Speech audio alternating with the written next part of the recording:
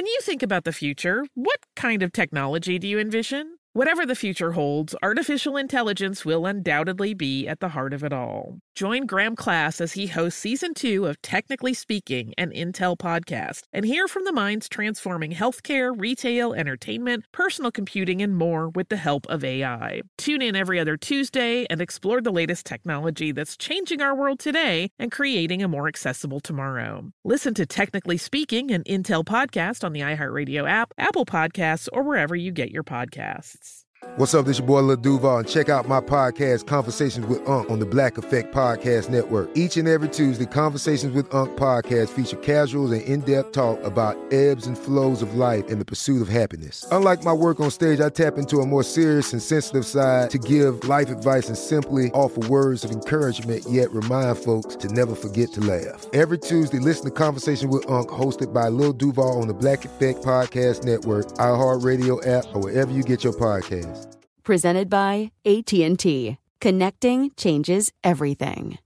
What does every grocery store aisle now have in common? Products that come in paper packaging. And not just the obvious ones like cereal boxes and juice cartons. From beauty products to boxed water, there are more opportunities to go papertarian than ever before. So why should you? Because paper comes from a renewable resource and can be recycled up to 7 times. Simply put, it's the smart choice for the environment. And it turns out the easiest choice for you. Learn more at howlifeunfolds.com/papertarian.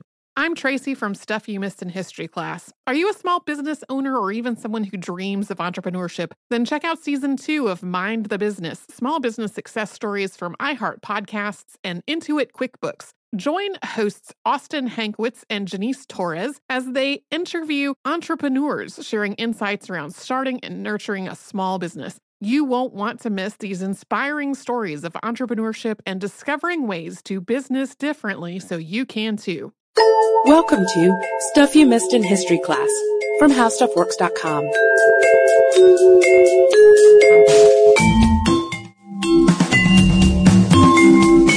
Hello and welcome to the podcast. I'm Katie Lambert. And I'm Sarah Dowdy. And Katie and I were doing some research for another podcast recently, and we were talking about the Grand Tour, that great trek around Europe that people have been making for so long.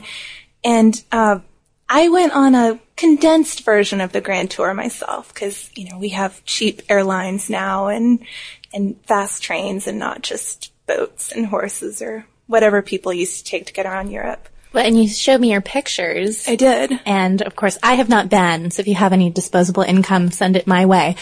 But I saw St. Paul's Cathedral. I started off in London, and of course, you see a lot of old monuments and really great things, but one of the things that really impressed me about St. Paul's Cathedral in London was that it's got all this old historical significance, but it also has a really modern significance to it.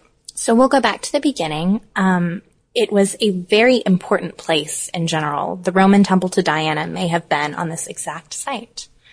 And there were a lot of iterations of St. Paul's, most of which burned at some point. We don't even need to go over all of them. There were so many. Most burned. One was sacked by Vikings. One was struck by lightning. Cromwellian cavalry troops camped out in one and messed it up so bad. That was about it. And then the old St. Paul's, as it's known, was burned by the Great London Fire. Right, in the late 1600s. And Christopher Wren had been hired to make some renovations, but then it burnt down completely. So he had the wonderful opportunity of building from scratch.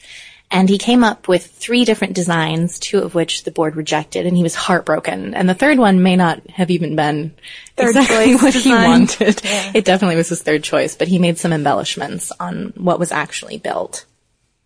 And this design, of course, is a famous part of the London skyline now, probably the symbol of it, if you don't count the gherkin or the London Eye Ferris wheel. Which I don't. No, let's not count. Let's not count those.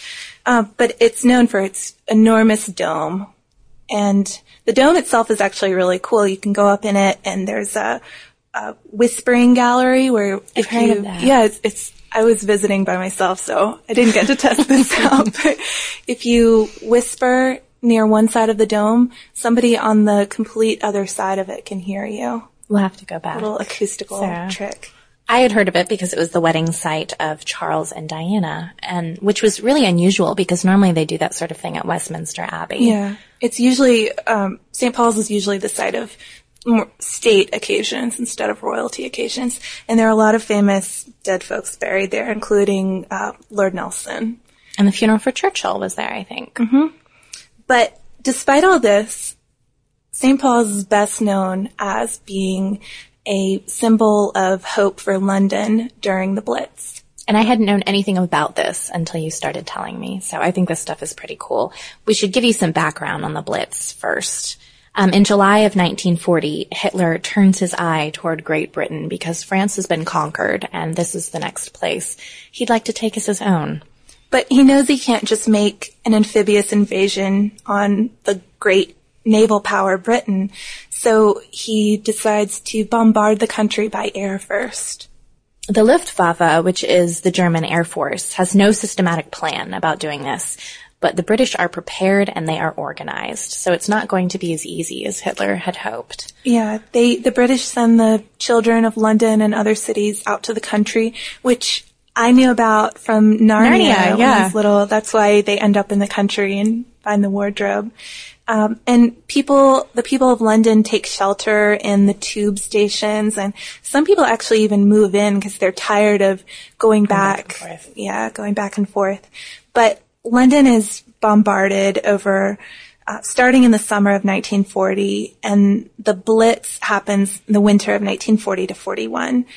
Just constant assault by bombs and firebombs, and much of the city burns, and the intensity of it all really picks up in September of 1940 when the British actually retaliate by launching an unexpected bombing raid on Berlin.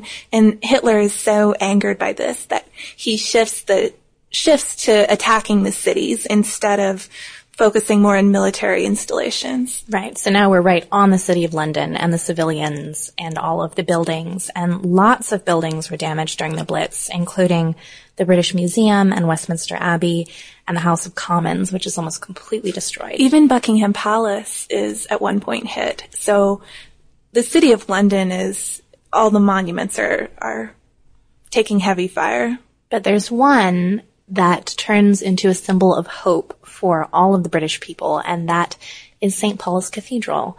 And it's because of a group called St. Paul's Watch. Yeah, Winston Churchill actually declares that at all costs St. Paul's must be saved, and it's just this symbol of resistance. And St. Paul's Watch is a group of 200 volunteers. Most of them are from the Royal Institute of British Architects, and they're familiar with the blueprints and the plans of St. Paul's. They know their way around it. And working with the city's firefighters, they guard the cathedral at night, obviously not sheltered from the bombs. We've mentioned that people get into the tube stations or leave town, so It's a dangerous place to be. And just sit up all night watching the cathedral and running in when a firebomb hits to put it out with water or sandbags. It was incredibly dangerous, and it's just so cool to get that mental image of these people staying up all night to guard this building that had become a symbol for a whole group of people against Hitler. One of them later wrote, 8 solid hours fighting to save St. Paul's. We put out every sort of fire, but couldn't cope with the terrific HE, high explosive, crashes. It rocked so much once we were sure it was over.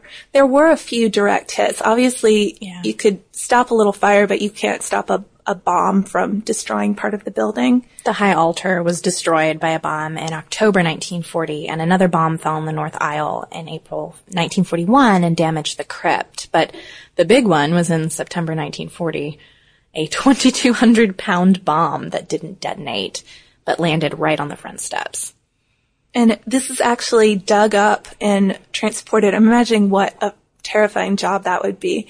It's dug up and transported to Hackney Marshes, where when it is detonated, it leaves a 100-foot crater. So that would have been the end of St. Paul's. Apparently these unexploded bombs were also a part of London. I saw this picture of a policeman escorting a mother and two little girls past a sign that says danger, unexploded bombs, and everyone looks so cheery and happy except one little girl who must have just learned how to read or something, and she's kind of looking at the sign like, oh my gosh. But why the cathedral is so indelibly recorded in our minds is because of a single photograph. On December 29th, 1940, which is actually the same night that the American news correspondent Edward R. Murrow broadcast that St. Paul's was burning and destroyed, which it wasn't, was the same night that photographer Herbert Mason took the picture of the cathedral, the famous dome ringed in smoke of burning London. And it was pretty much all you can see in the picture. Yeah. Everything just looks like death and destruction. Charred buildings in the foreground, but it's just all smoke. And then this absolutely beautiful dome rising above it. And it was published 2 days later in the Daily Mail with the headline, War's Greatest Picture, St. Paul Stands Unharmed in the Midst of the Burning City.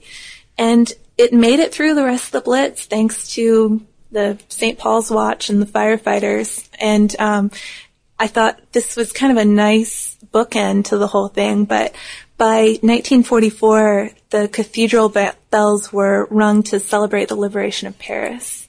So it was worthwhile. So thanks to those brave volunteers and architects, St. Paul's is still a huge tourist spot, as Sarah found out, and definitely a big part of the London skyline. And if you'd like to learn more about the American reaction to the Blitz, you can check out the article, How the Office of Civilian Defense Works, at our homepage on www.howstuffworks.com. For more on this and thousands of other topics, visit howstuffworks.com. Let us know what you think. Send an email to podcast@howstuffworks.com. And be sure to check out the Stuff You Missed in History Class blog on the howstuffworks.com homepage.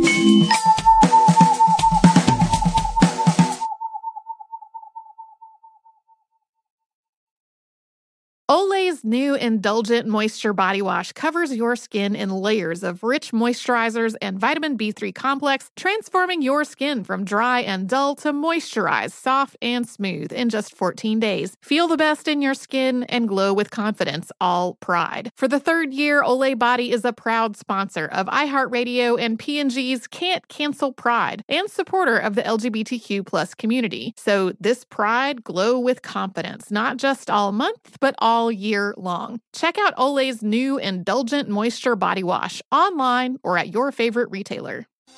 Thinking of popping the question? Diamonds Direct has an offer you can't miss. This month only, buy a natural diamond engagement ring of 1 carat plus and receive a free natural 1 carat diamond tennis bracelet valued at $2,000. Imagine giving her the ring of her dreams and her wedding gift all at once. No one provides education, selection, and value like Diamonds Direct. Your chance to get a free tennis bracelet from your friends at Diamonds Direct won't last long. Details at diamondsdirect.com. You wouldn't expect to hear that we're America's third best city for beer like this one. Or home to vibes like this. And this. It might surprise you that we're top 10 for immersive art that's like, whoa. And, not to mention, we have one of the top zoos in the country.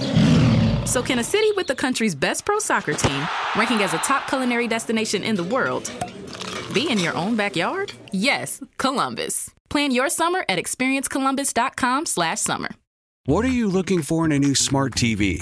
4K picture quality, high quality and immersive sound, a sleek design? All of those are givens, but only the new Roku Pro Series has all of those and the Roku streaming experience, an award-winning OS. Get fast, easy access to all your apps like iHeart, where you can stream all your favorite music, radio, and podcasts all day, and regular all-inclusive trips to Roku City. The new Roku Pro Series, a smart TV built by the streaming pros.